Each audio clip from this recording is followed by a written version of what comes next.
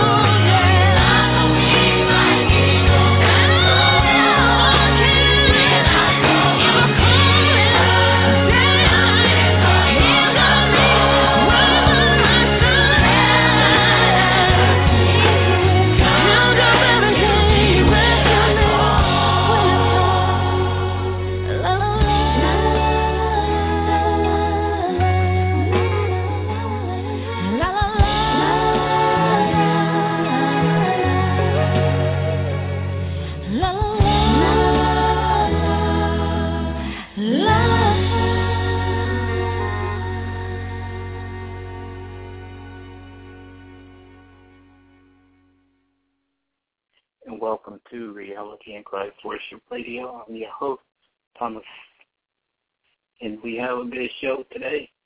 Excuse me. Message going to be coming from Ezekiel 33, talking about the watchman on the wall. But first, and before we go into our message, we always start with our worship and word. And I'm going to play a song that I haven't played in a while. And it's a powerful song. So sit back, relax, listen to Worship and Word, and we'll be back with the message. True Radio Network and Blog Talk Radio.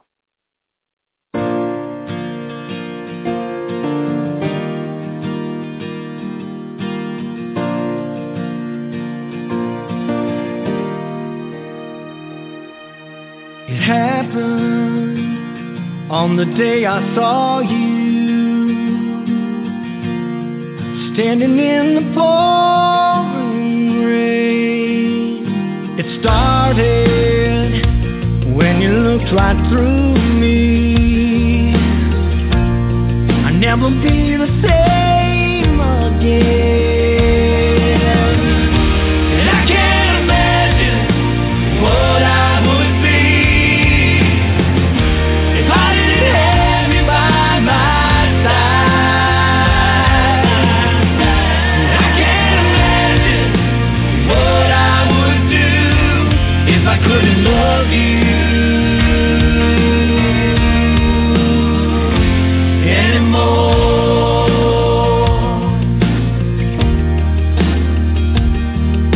On Sunday, when we lay together,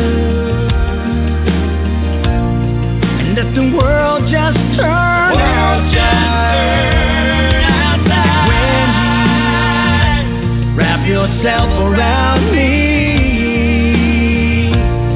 I thank God that I'm alive. And I can't imagine what I would be if I didn't have you by my side.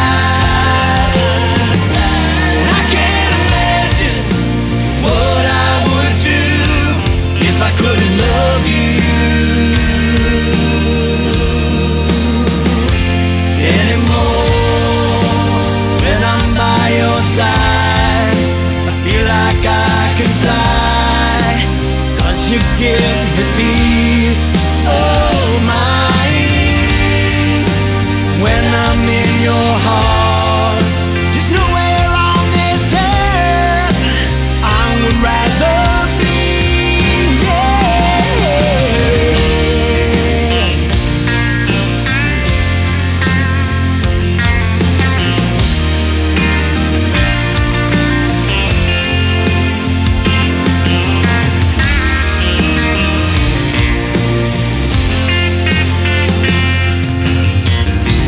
I can't imagine what I would be if I didn't have you by my side. I can't imagine what I would do if I couldn't love you.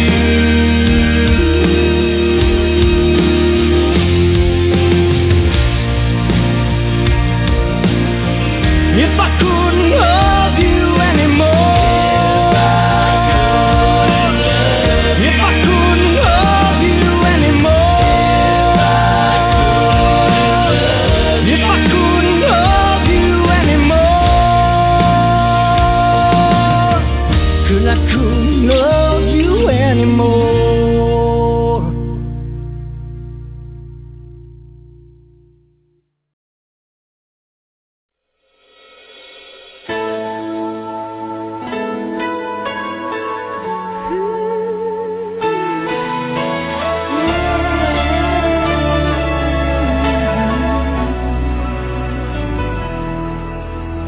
I could live life alone and never feel the longings of my heart, the healing warmth of someone lost, and I could live without dreams and never know the thrill of what could be, with every star so far and out of reach. I could live without anything, and I could carry on, but I couldn't face my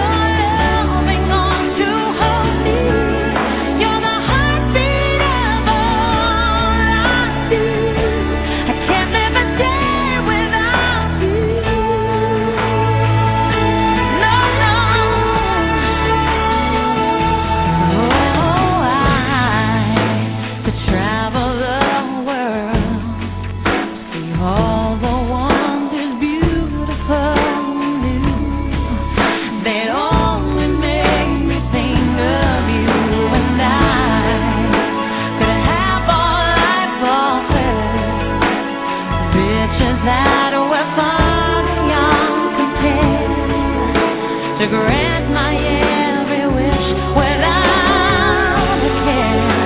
Oh, I could do anything, oh yeah, but if you weren't in at all, I couldn't face my life tomorrow without your hope in my heart. I know I can't live a day without you. Love, there's no night and there's no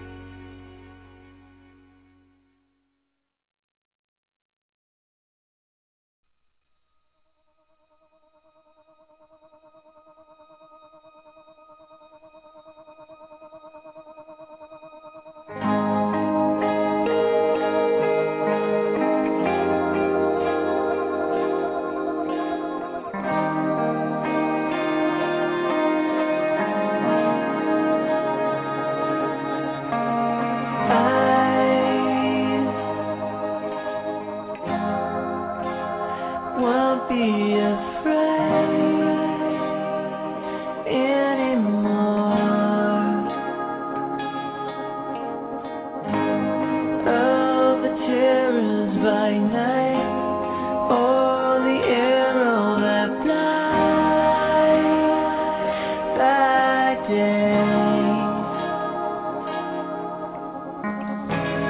Though I felt the midfall at my side,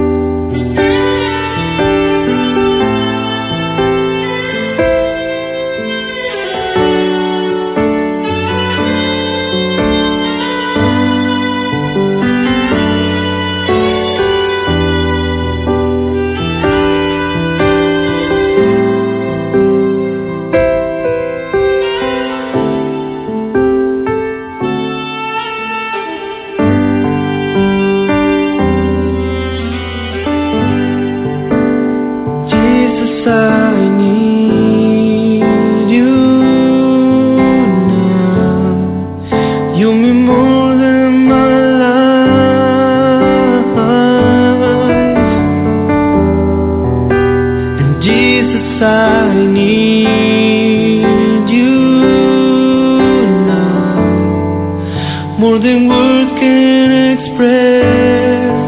I'd be lost without you. Lord, I love you so much. Oh Lord, stay with me.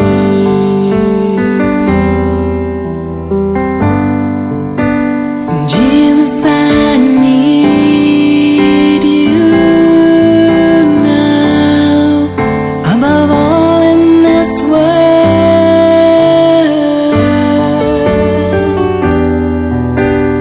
Jesus, I need you now, and I don't want to live separated from you. You're the breath that I breathe.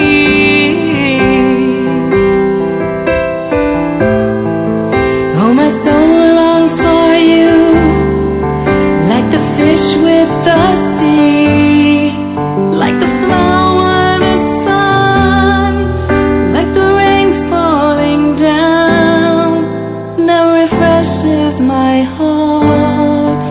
What I offer up to you, everything that I am.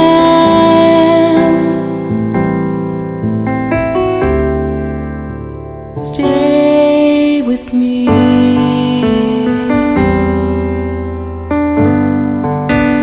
Yo te necesito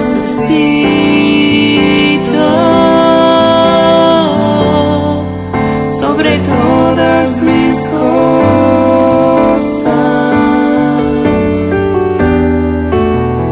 y te necesito,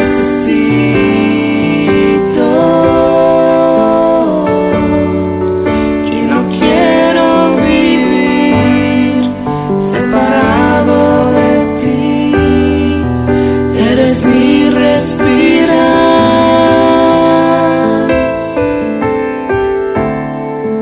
te desea mi alma como los peces al mar, como las flores al sol, como cae la lluvia, cae en mi corazón. Yo te ofrezco mi ser, hoy mi vida te doy.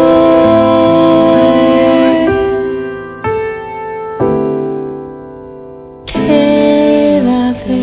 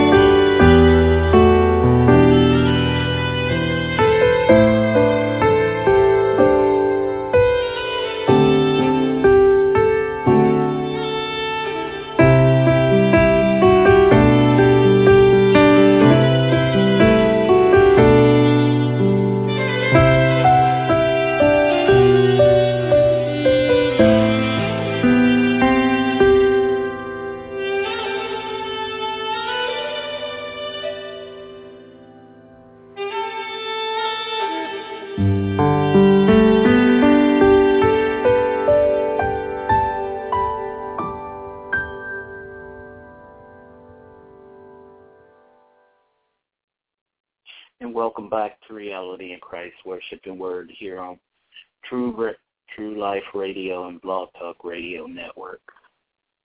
We just finished with 30 minutes of worship. Now we're going to go into the message. But first, I'm going to open up with the word of prayer. Dear Heavenly Father, in the mighty name of Jesus Christ, we give you glory, honor, and praise. Father God, even though you already know what's in my heart at this moment, I'm going to confess it. I'm very angry and I'm very disappointed. Lord, I'm not angry or disappointed with you.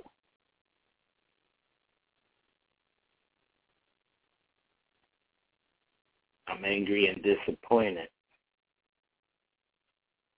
because of the fact that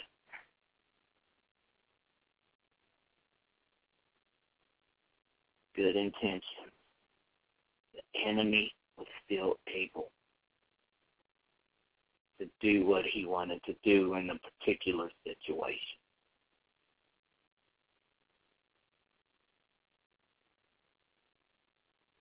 And he was able to do it, Lord, because of something I did. At the end of the day,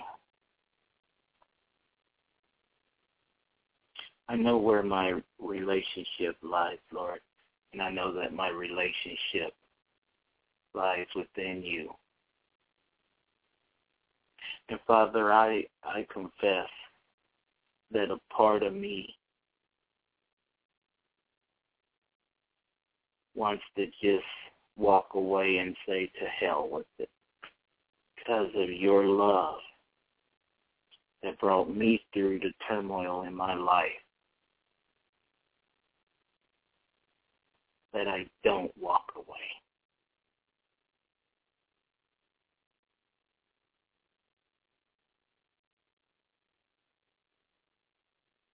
You said in your word, Lord, in Romans 10:17,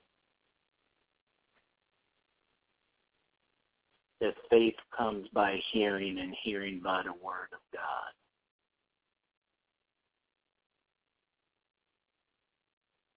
You also said in Romans 6:23 that all have sinned and fell short of the, and Lord, there's really two different dynamics when it comes to that scripture.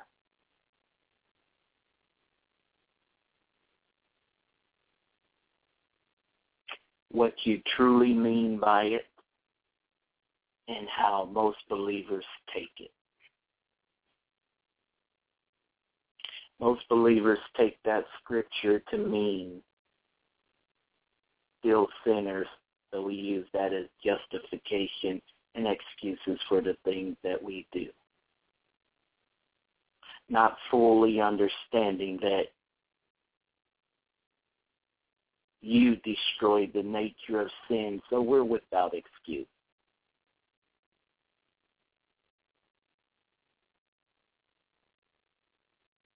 And Lord, it's even hard to continually use others' actions as a justification for what they do or don't do.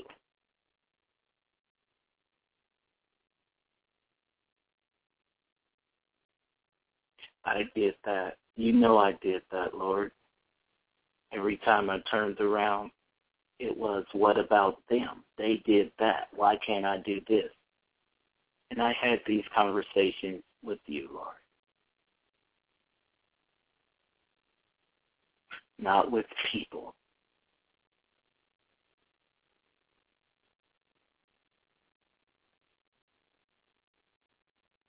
Lord, I pray that this message that I've given many times on this show, that it will bring forth a different kind of revelation.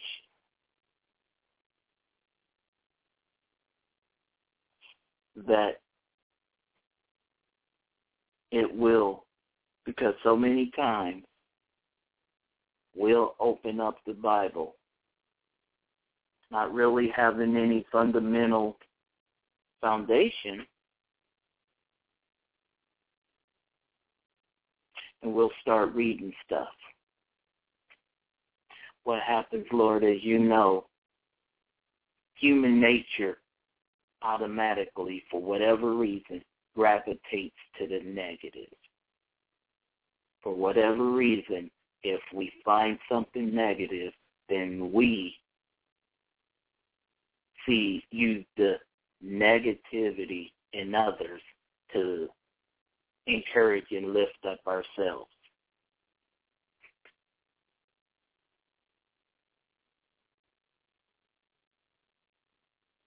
Total strategy of the enemy. Even though, Lord, you said in Ephesians chapter 6, verse 12, many people can recite it. We battle not against flesh and blood, but against principalities, powers, rulers of darkness, spiritual wickedness in high places. They can say the scriptures, they can say that verse with their lips and still go out and give Satan a free pass while blaming people.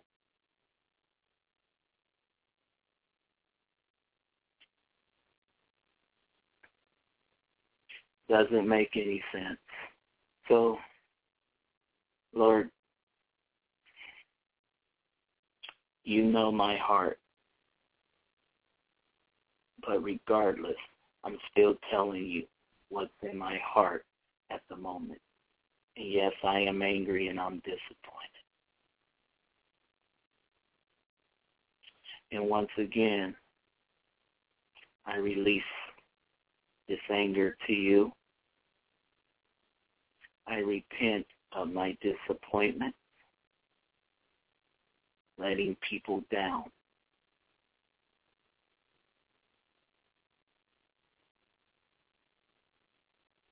Father, I bless you. I love you, and I ask that you bless and love, continue to love, give wisdom and revelation to all those who are listening, those who will listen in later in archive, and from here on out. In the mighty name of Jesus Christ, I pray. Amen and amen.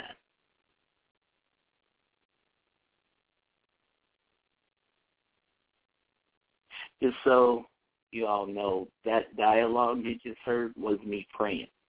It sounded like I was giving a commentary, but that's how I pray.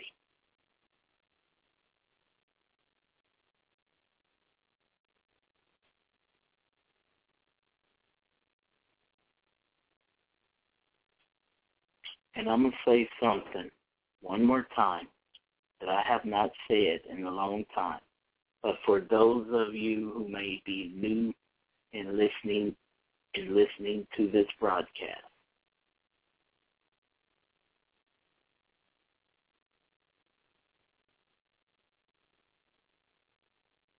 yes, I am a teacher of the Word.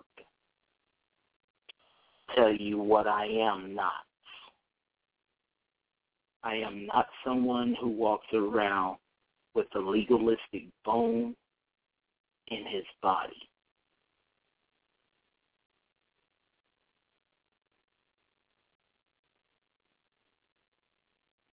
I am someone because of the fact that I'm real.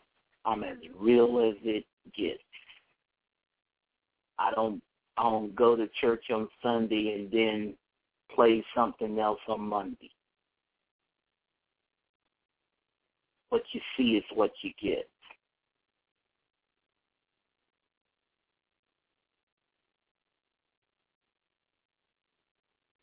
But for those of you who don't know me, there's many who do know me who will tell you.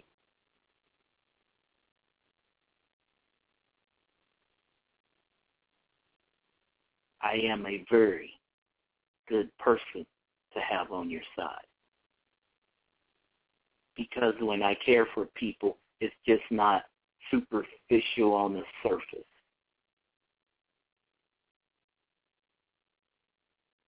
Because when I care for people, it's not because I could potentially get something out of it. Because truth of the matter is this. I could love people, care for them, reach out, encourage, and minister, and still keep them at a distance without allowing anyone close to me, if I so chose to. But that's not what I choose to do. My track record and the things that I have done lies before the Lord.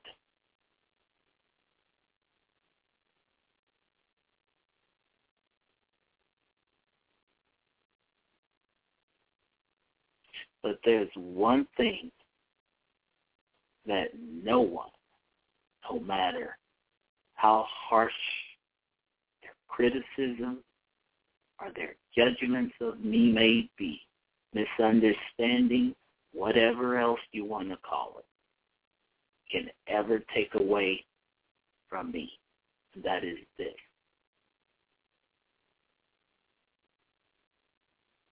My love for people weighed through the prism of God's love.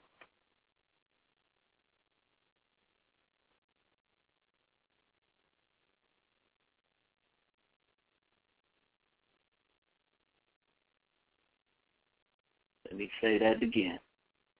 My love for people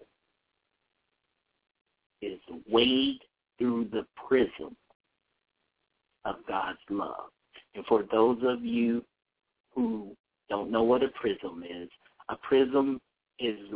that cube that you saw in science class where when your science teachers shine, they light into the prism, then all the colors of the rainbow shine through it. That's what a prism is.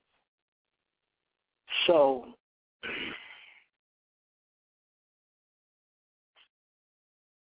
that's one thing that will never change about me. Because God drugged me kicking and screaming to that point.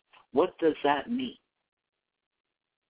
It means when I get angry, mad, upset, fussing, cussing, whatever it is that I choose to do at that moment, at the end of the day, when all's said and done, I'm able to forgive that person in my heart, move on, even talk to them if I so choose to. That's what sets me apart. And if it sounds like I'm bragging, that's not my intention. But as a believer and a follower of Jesus Christ, it is my obligation and duty to let people know that, one, it's because I have a relationship with Jesus Christ doesn't mean I know everything. Two, if you're going to look up to someone, you better be willing to look up to the whole person, the good, the bad, and the ugly. Because more often than not, you will find that the goodness overcomes all the negativity. And that's how it is in my life. I can't speak for anybody else. But that's how it is in my life.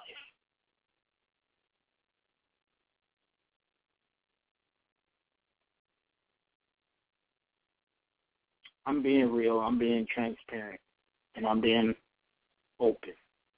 But it's a part of my healing process.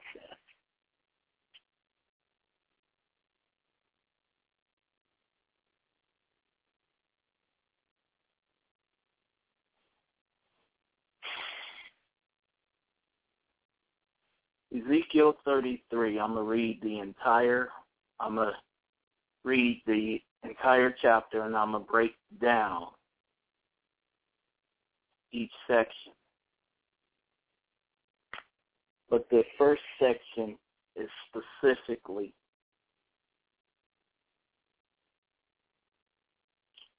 what I want to focus on. Ezekiel 33, verse 1, New King James Version. And the word of the Lord came to me, saying, Son of man, speak to the children of your people, and say to them, when I bring the sword upon the land, and the people of the land take a man from their territory and make him their watchman. When he sees the sword coming upon the land, if he blows the trumpet and warns the people, then whoever hears the sound of the trumpet and does not take warning, if the sword comes and takes him away, his blood shall be upon his own head. He heard the sound of the trumpet, but did not take warning. His blood shall be upon himself, but he who takes warning will save his life. But if the watchman sees the sword coming and does not blow the trumpet, and the people are not warned, and the sword comes and takes any person from among them, he is taken away in his iniquity, but his blood will I require at watchman's hand. So you, son of man, I have made you a watchman for the house of Israel. Therefore you shall hear a word from my mouth and warn them for me. When I say to the wicked, O wicked man, you shall surely die, and you do not speak to warn the wicked from his way, that wicked man shall die in his iniquity, but his blood I will require at your hand. Nevertheless, if you warn the wicked to turn from his way, and he does not turn from his way, he shall die in his iniquity, but you have delivered yourself. Therefore you, O son of man, say to the house of Israel, thus you say, if our transgression and our sins lie upon us, and we pine away in them, how can we then live? Say to them, as I live, says the Lord God, I have no pleasure in the death of the wicked, but that the wicked turns from his way and live. Turn from your evil ways, for why should you die, O house? The prophet Ezekiel was talking. That was a specific prophecy given to the nation of Israel back in Old Testament time. But how does that apply today? Good question. I'm glad you asked. That applies today in that when you warn people of potential destruction that can come to one's soul, but yet when they disregard the warning,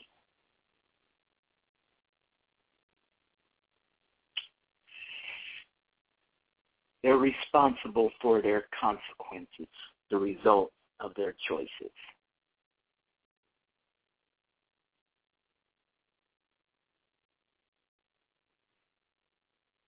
Enemy has against mankind is unforgiveness. The most destructive weapon the enemy has against mankind is unforgiveness.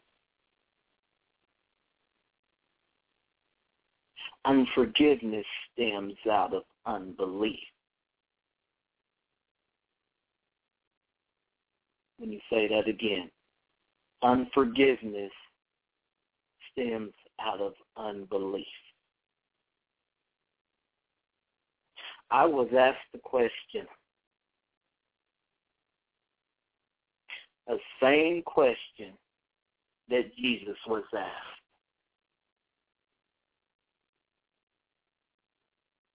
The disciples asked him, how many times do we forgive them, Lord? 7 times? Jesus said, no, not 7 times, 70 times 7.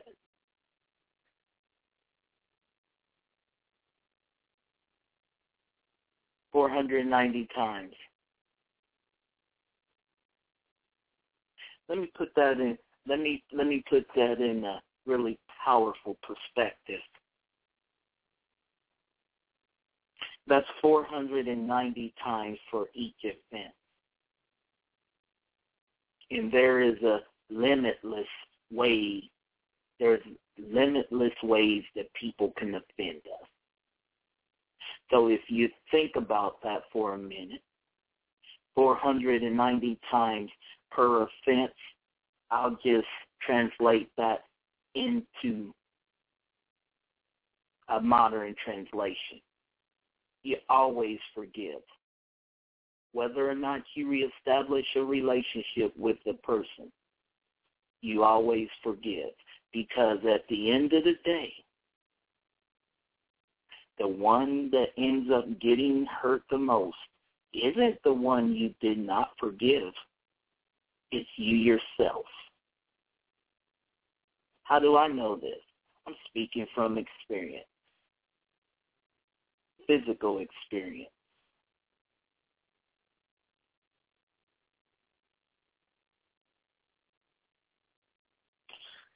But you know,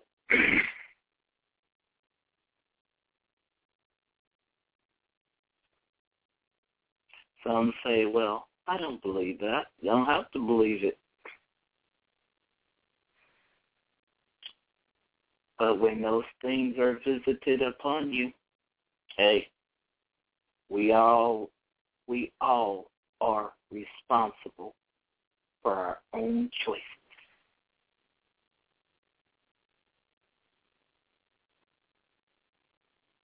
Verse 12, therefore you, O Son of Man, say to the children of your people, the righteousness of the righteous man shall not deliver him from the day of his transgression.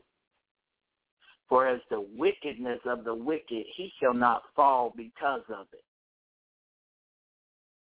In the day that he turns from his wickedness, nor shall the righteous be able to live because of their righteousness in the day that he sins. When I say to the righteous that he shall surely live, but he trusts in his own righteousness and commits iniquity, none of his righteous works shall be remembered, but because of the iniquity that he has committed, he shall die. Again, when I say to the wicked, you shall surely die.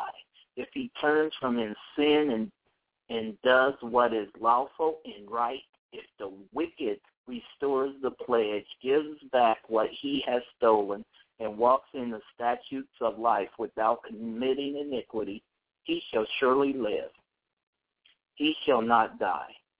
None of his sins which he has committed shall be remembered against him. He has done what is lawful and right. He shall surely live. Yet, excuse me, yet the children of your people say, the way of the Lord is not fair, but it is their way which is not fair. When the righteous turns from his righteousness and commits iniquity, he shall die because of it. But when the wicked turns from his wickedness and does what is lawful and right, he shall live because of it. Yet you say, the way of the Lord is not fair. O house of Israel, I will judge every one of you according to his own way. Once again, the prophet Ezekiel was talking specifically to the nation of Israel. This was a prophecy that was given in the nation of Israel. So how does that apply today, you might ask? There are many who constantly talk about getting themselves right, positioning themselves, getting right this, I got to get myself right that.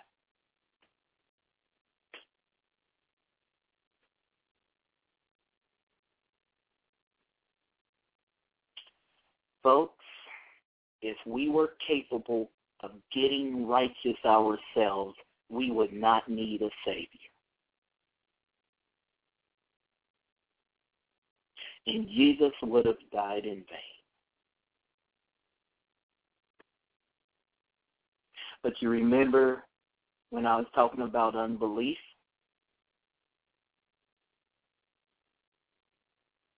We have to do things in our own righteousness because we don't believe that Jesus Christ did enough. And how do we come to that conclusion? Because you have many people who read the Word of God without having a foundation of God's love. Because everybody looks at love as the same thing. Nobody ever takes the time to break down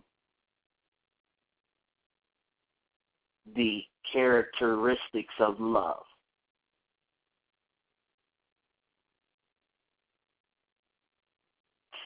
We try to look at God's love as if God's love has boundaries. God's love is limitless. We are the ones who choose, for whatever reason, to put limits on our love. It happens every day. Well, if you don't do this, I'm going to do this, and so on and so forth. Quite frankly, that's garbage.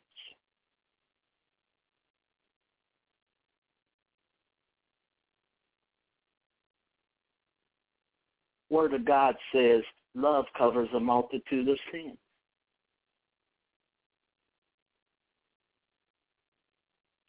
What? You mean my loving someone can change, to bring them to a place of seeing that they need change? Yep. Absolutely. So why doesn't that happen more? Good question. Because most Christians don't have the spiritual wherewithal to do what it takes to reach that point. How do you reach that point? Opening your mouth and talking to God. That's all. Everybody wants 50,000 formulas on how to get something done when you open your mouth, start talking to the Lord, establish your relationship with Him, and it's in the midst of those establishing relationships that people start to change.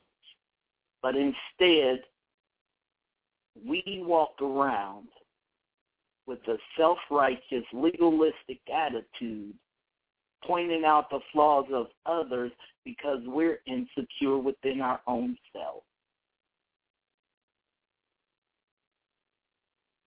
Been there, did that. Didn't like it. It was wrong, and I had to repent of it because I paid the price.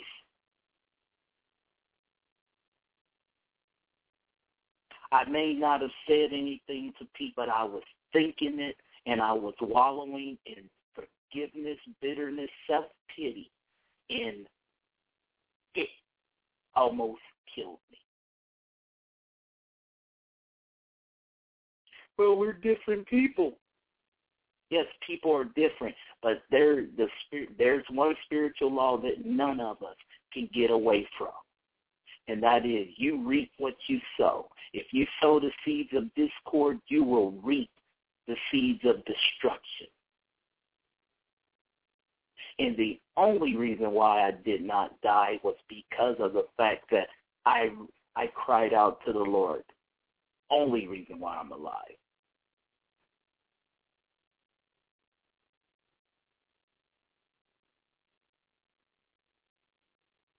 And God never let me go. Folks, I was angry. I was very angry.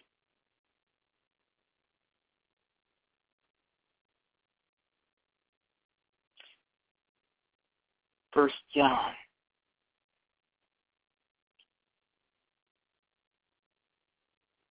chapter 4.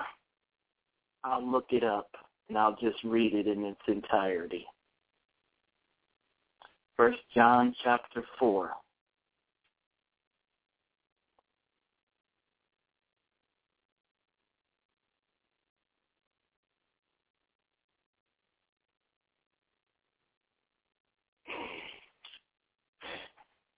Just a second. First John. There it is. Chapter 4.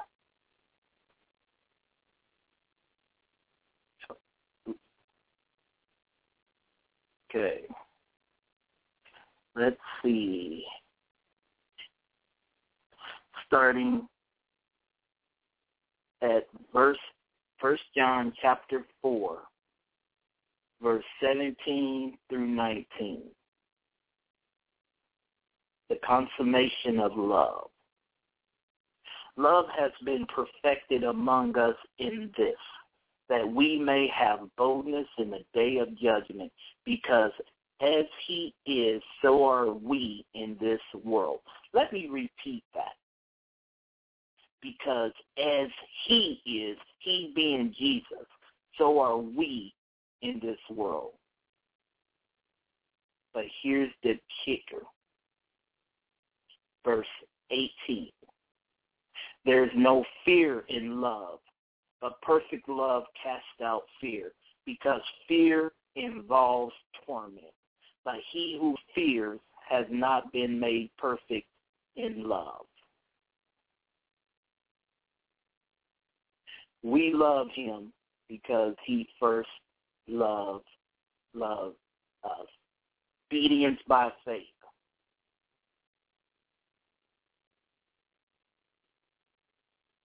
This is a good one.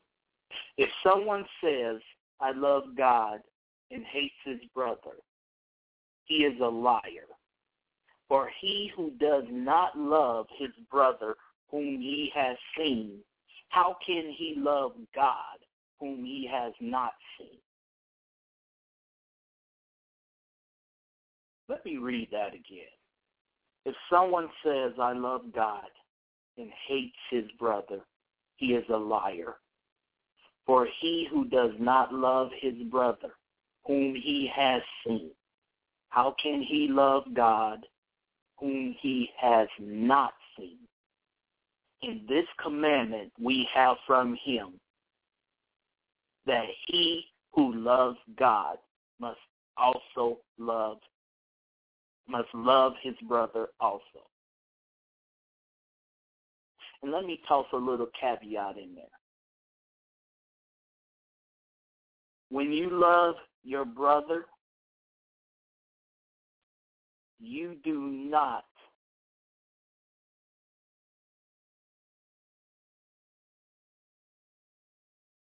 love your brother. Loving your brother or your sister or your relative does not mean you turn a blind eye when they're running down the hill toward destruction. If you love someone, you will warn them. And that's what you do. Once you warn them, go back to the beginning part of Ezekiel 33. When you have warned them of becoming destruction and they disregard your warning, whatever happens to them, they're responsible. But if you didn't warn them and you let them plunge headlong towards destruction, their blood is also in your hand.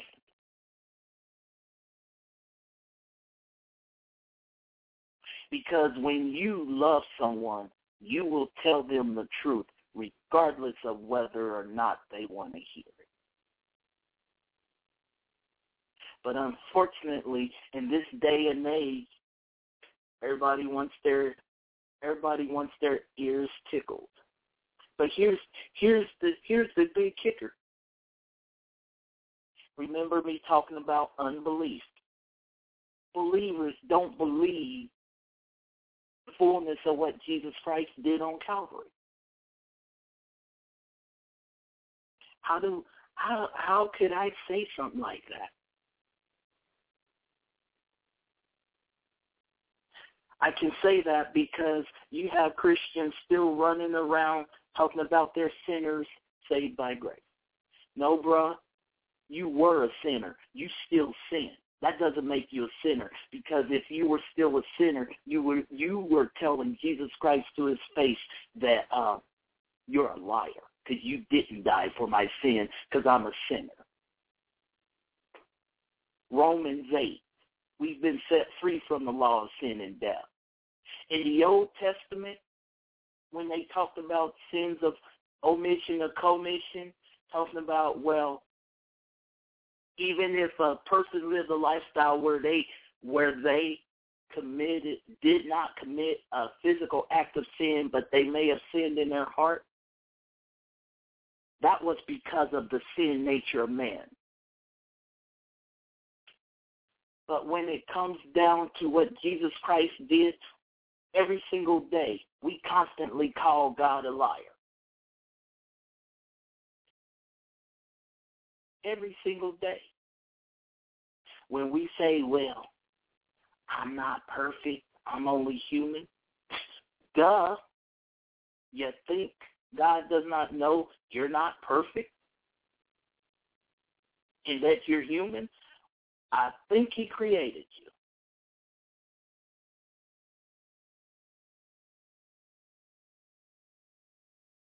you. Disregard the fact that, we go through saying that we're not worthy of God's love and this, that, and the other.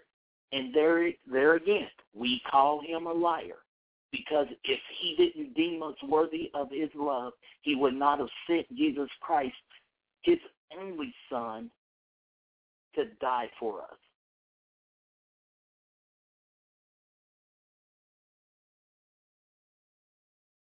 And when we call God a liar through our actions, we may not say it with words.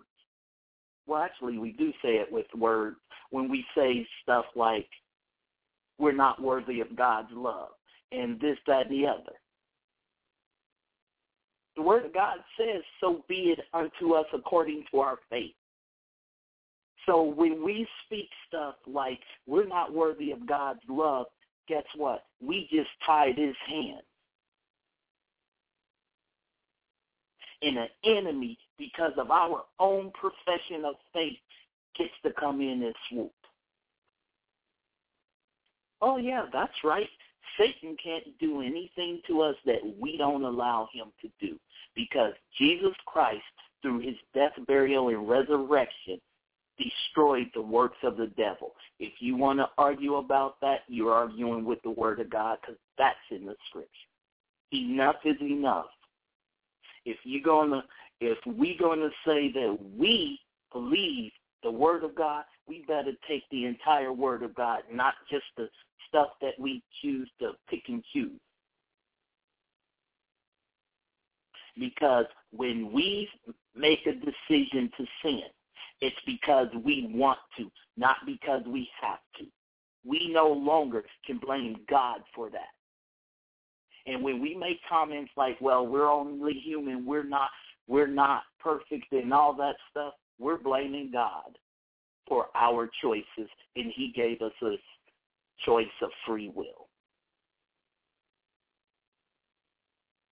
And that's what it boils down to. That's what it boils down to.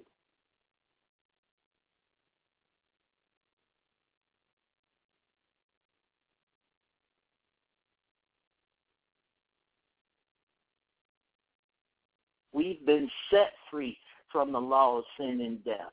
Let me go to Romans. Let me just go to Romans. Romans 8. I believe it's Romans 8. And I'm going to read it.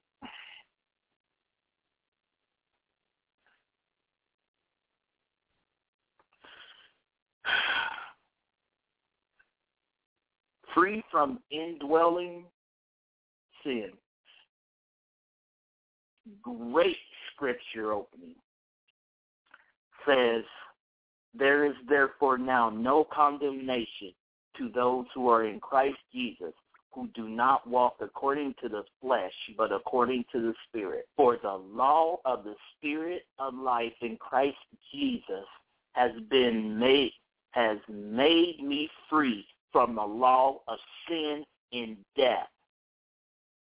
Let me repeat that whole thing again. Therefore, there is therefore now no condemnation to those who are in Christ Jesus, who do not walk according to the flesh, but according to the Spirit. For the law of the Spirit of life in Christ Jesus, the Spirit of life being the Holy Spirit in Christ Jesus, has made me free from the law of sin and death. What does that mean, folks? It means you don't have to sin if you don't want to, because Jesus died for your sin. For what the law could not do, in that it was weak through the flesh, God did by sending his only Son in the likeness of sinful flesh on account of sin. He condemned sin, he being Jesus, condemned sin in the flesh, that the righteous requirement of the law might be fulfilled in us who do not walk according to the flesh, but according to the Spirit. Folks, let me explain to you what that meant right there.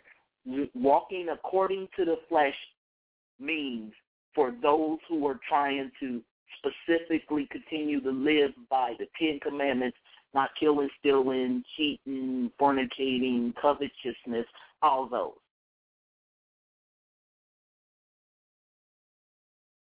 God knew full well when he gave Moses the 10 Commandments that man would never be able to keep all of them. Because if you remember, and this is what Paul talks of in another book in Romans, another chapter in Romans, where it talks about when the law was given, sin was made alive in our flesh. Because whenever human nature is told not to do something, the flesh automatically wants to do it. That is how sin was revealed in us. That's a whole nother message for a whole nother day. For those who live according to the flesh set their minds on the things of the flesh, but those who live according to the Spirit, the things of the Spirit.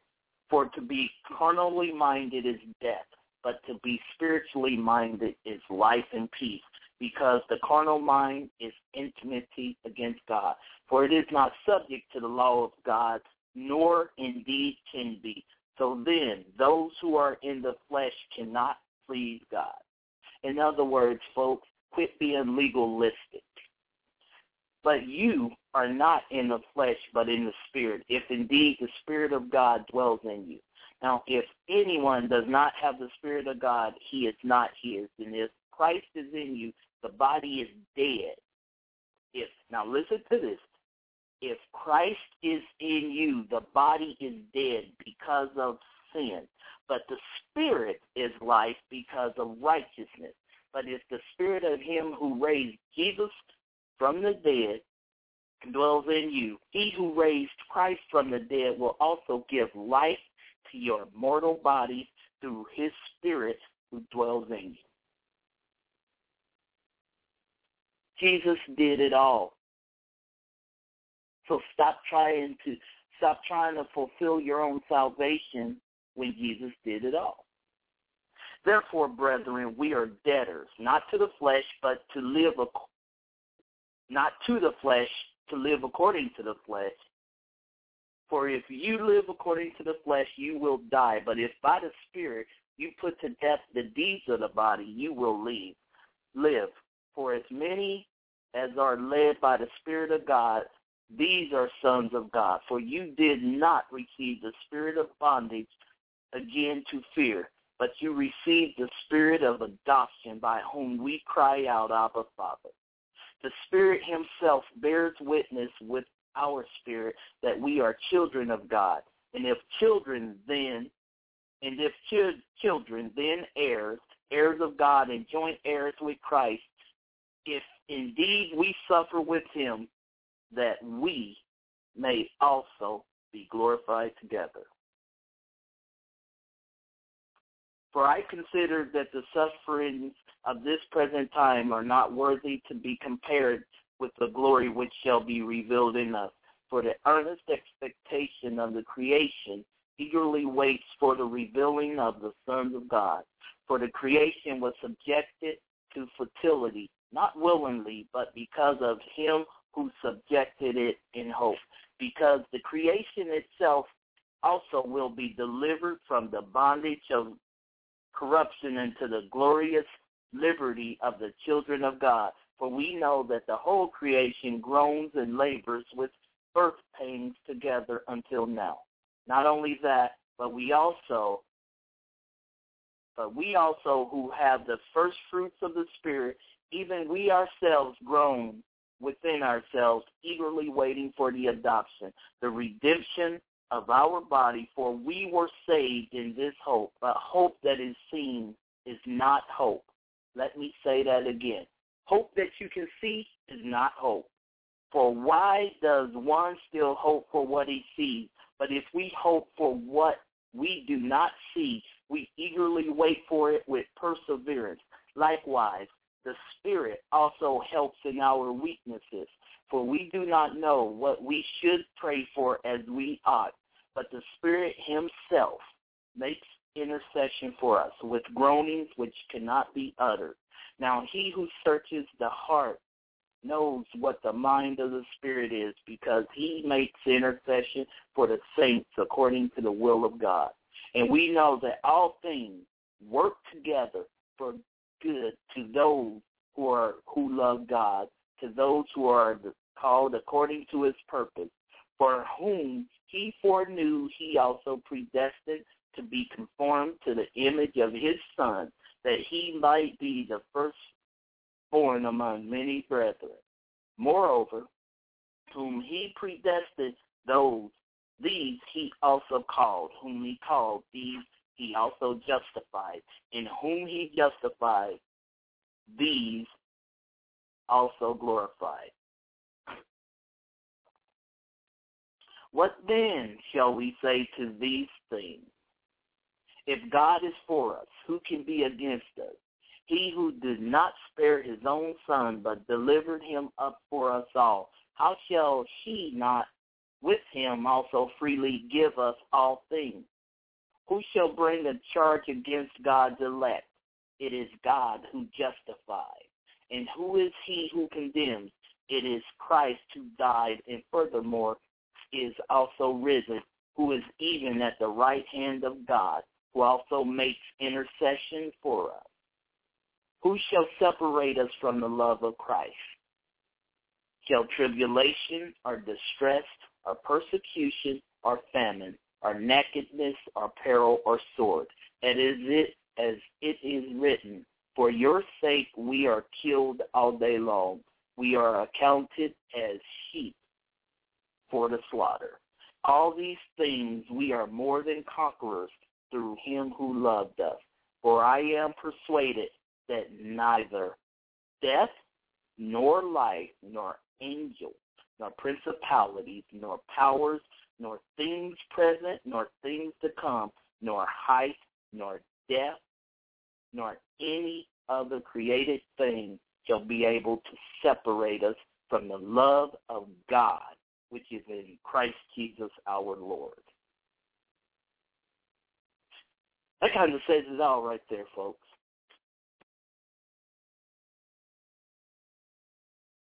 That says it all right there.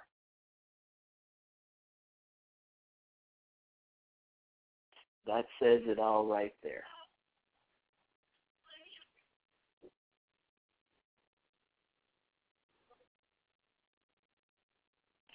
So that says it all. Where do we go from there? I don't know where y'all going, because your relationship with the Lord is your relationship. But I know where my relationship is going.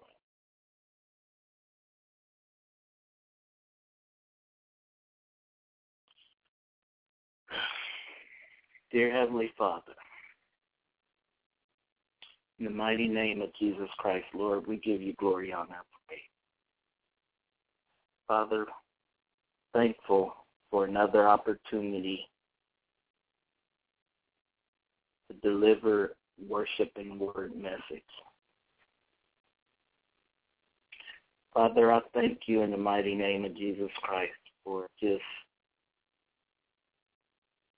what you put in my heart, for all that you're doing and what you choose to do.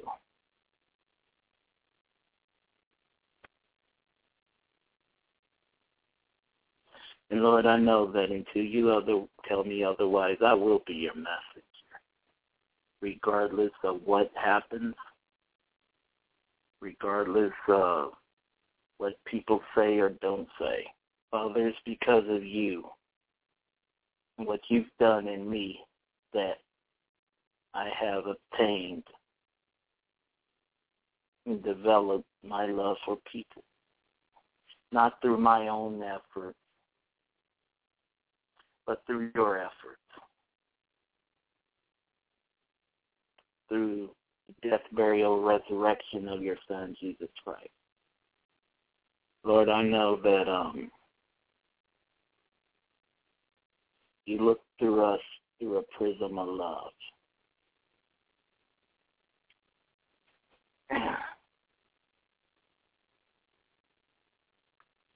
And I ask you to continue to just give me more wisdom, Lord God. Give me more wisdom.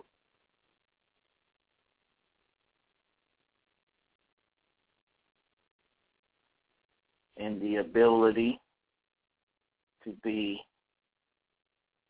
an effective communicator for you. Not just to say words that sound good.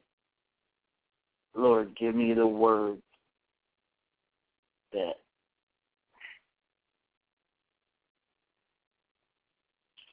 can be uplifting and impactful.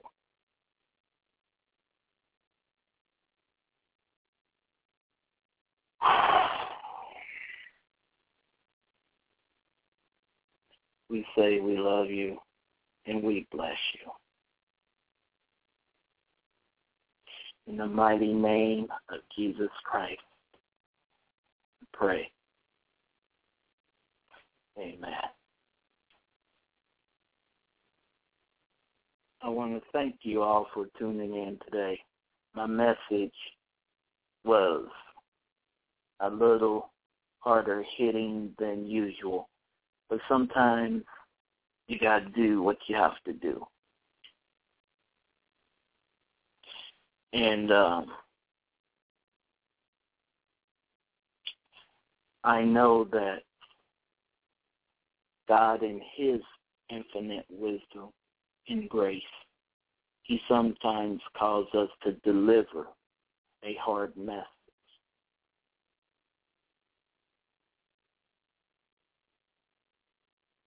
There are many times when the pendulum will swing from one extreme to the other. Many believers view sin as more powerful than Jesus Christ.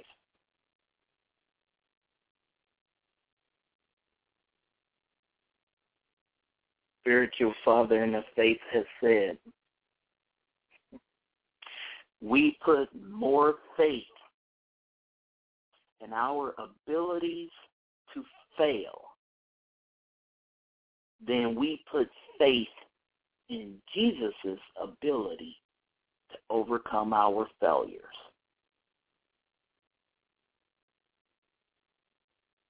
I'm going to say that again. More faith in our abilities to fail than we put in Jesus' ability to overcome our failures. But you know what? This next song I'm about to play, 10 minutes alone, something about the name Jesus.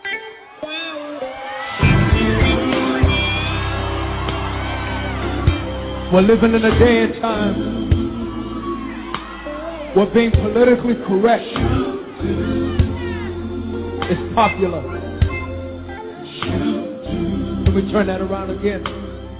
We're living in a day and time where everybody's saying the name God, but nobody wants to say the name Jesus. We don't want to offend the Muslims. We don't want to offend the Jews. We don't want to offend the Arabs. And so therefore we crucify him of flesh.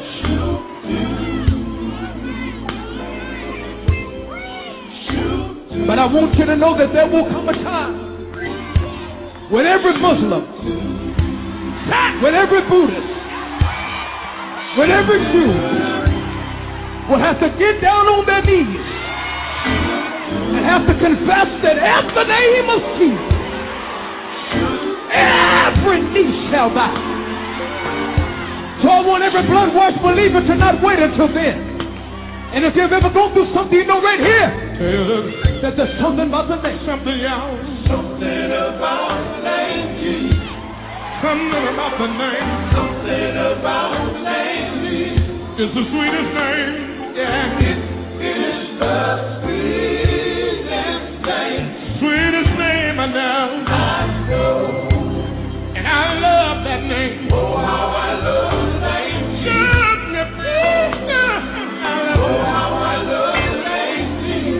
Is the sweetest name, yeah.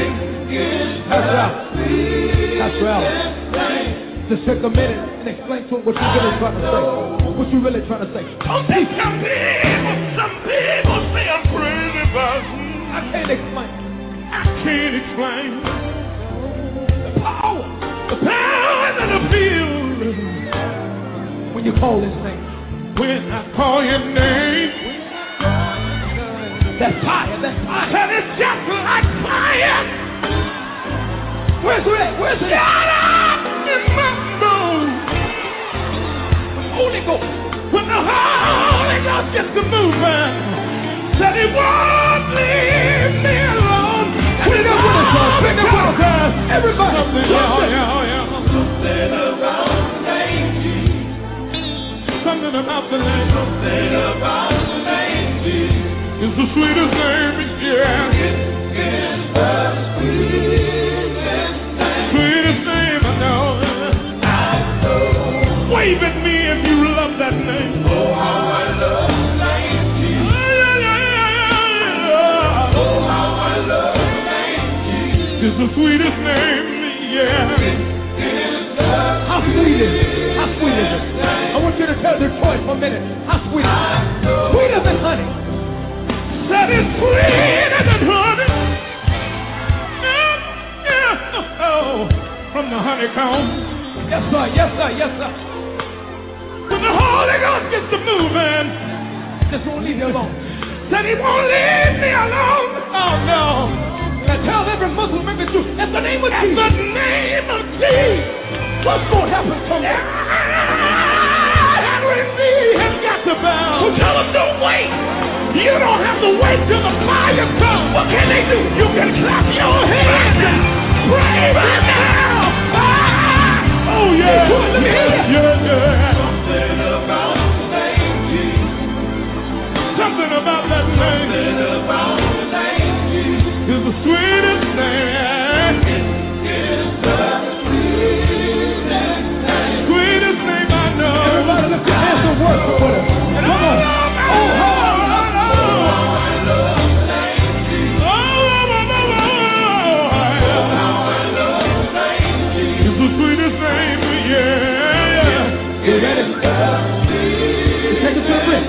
I know.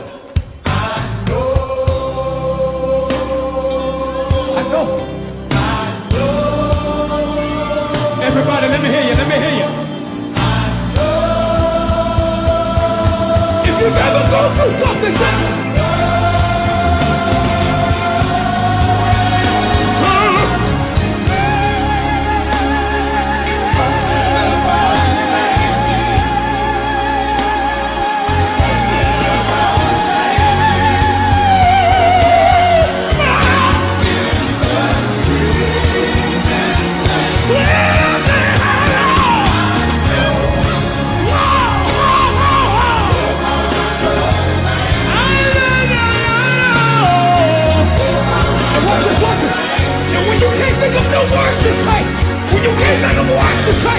all you gotta do is open up your spirit and just say, oh, what a shock.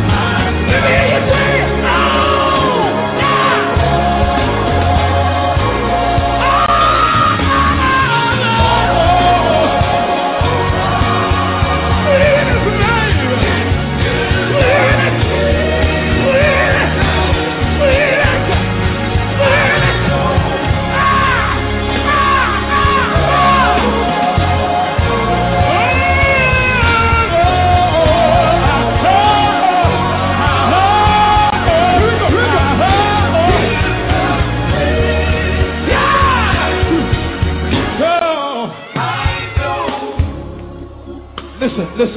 Listen. Last night, me and my wife were up to midnight with our 3-year-old. Had to take him to the emergency room because he had walking pneumonia. And see, you know, you take health for granted until it's your health. Just like we take food for granted until we run out of food. Just like we take our spouses for granted until we're walking by the casket and all we can do is wish that we could do things different. Just like children take their parents for granted. But I want to let you know, even when we take God for granted, what's so amazing about God is Paul says he does not treat us as our sins deserve. So that means that even in my imperfections, God is still perfect with his grace and his mercy. That's why I don't want people getting comfortable with praising the Lord just when the Lord gives them something. See, you got to learn how to praise him because of who he is. Because see, when you praise him for who he is, you don't have to wait till the trouble comes to learn how to praise him. I want every blood-washed believer that has fallen in love with Jesus. I'm not talking about you've had an affair with Jesus, but I'm talking about you love him, not because of what he's done, but because of who he is. Yes, sir. Everybody, we're going to sing this chorus together. And even if you can't sing, even if you don't know the words, you can give God an oath. And that oath can mean to you whatever that oath needs to mean to you. Can we sing it right there? Can we sing that chorus right there? Everybody, every man, everyone, open up your spirit and sing it. Here we go.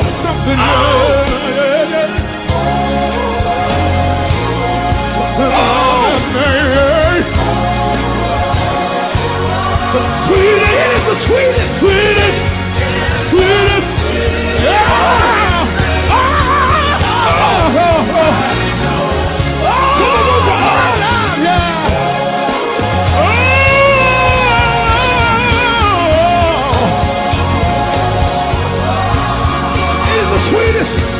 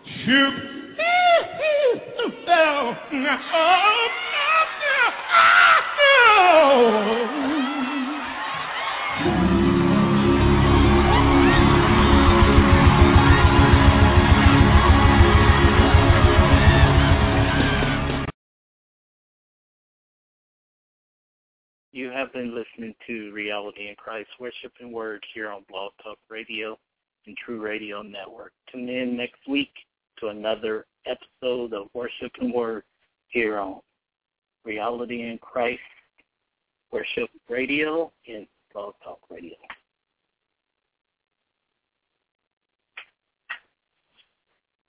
You just finished it? Yes.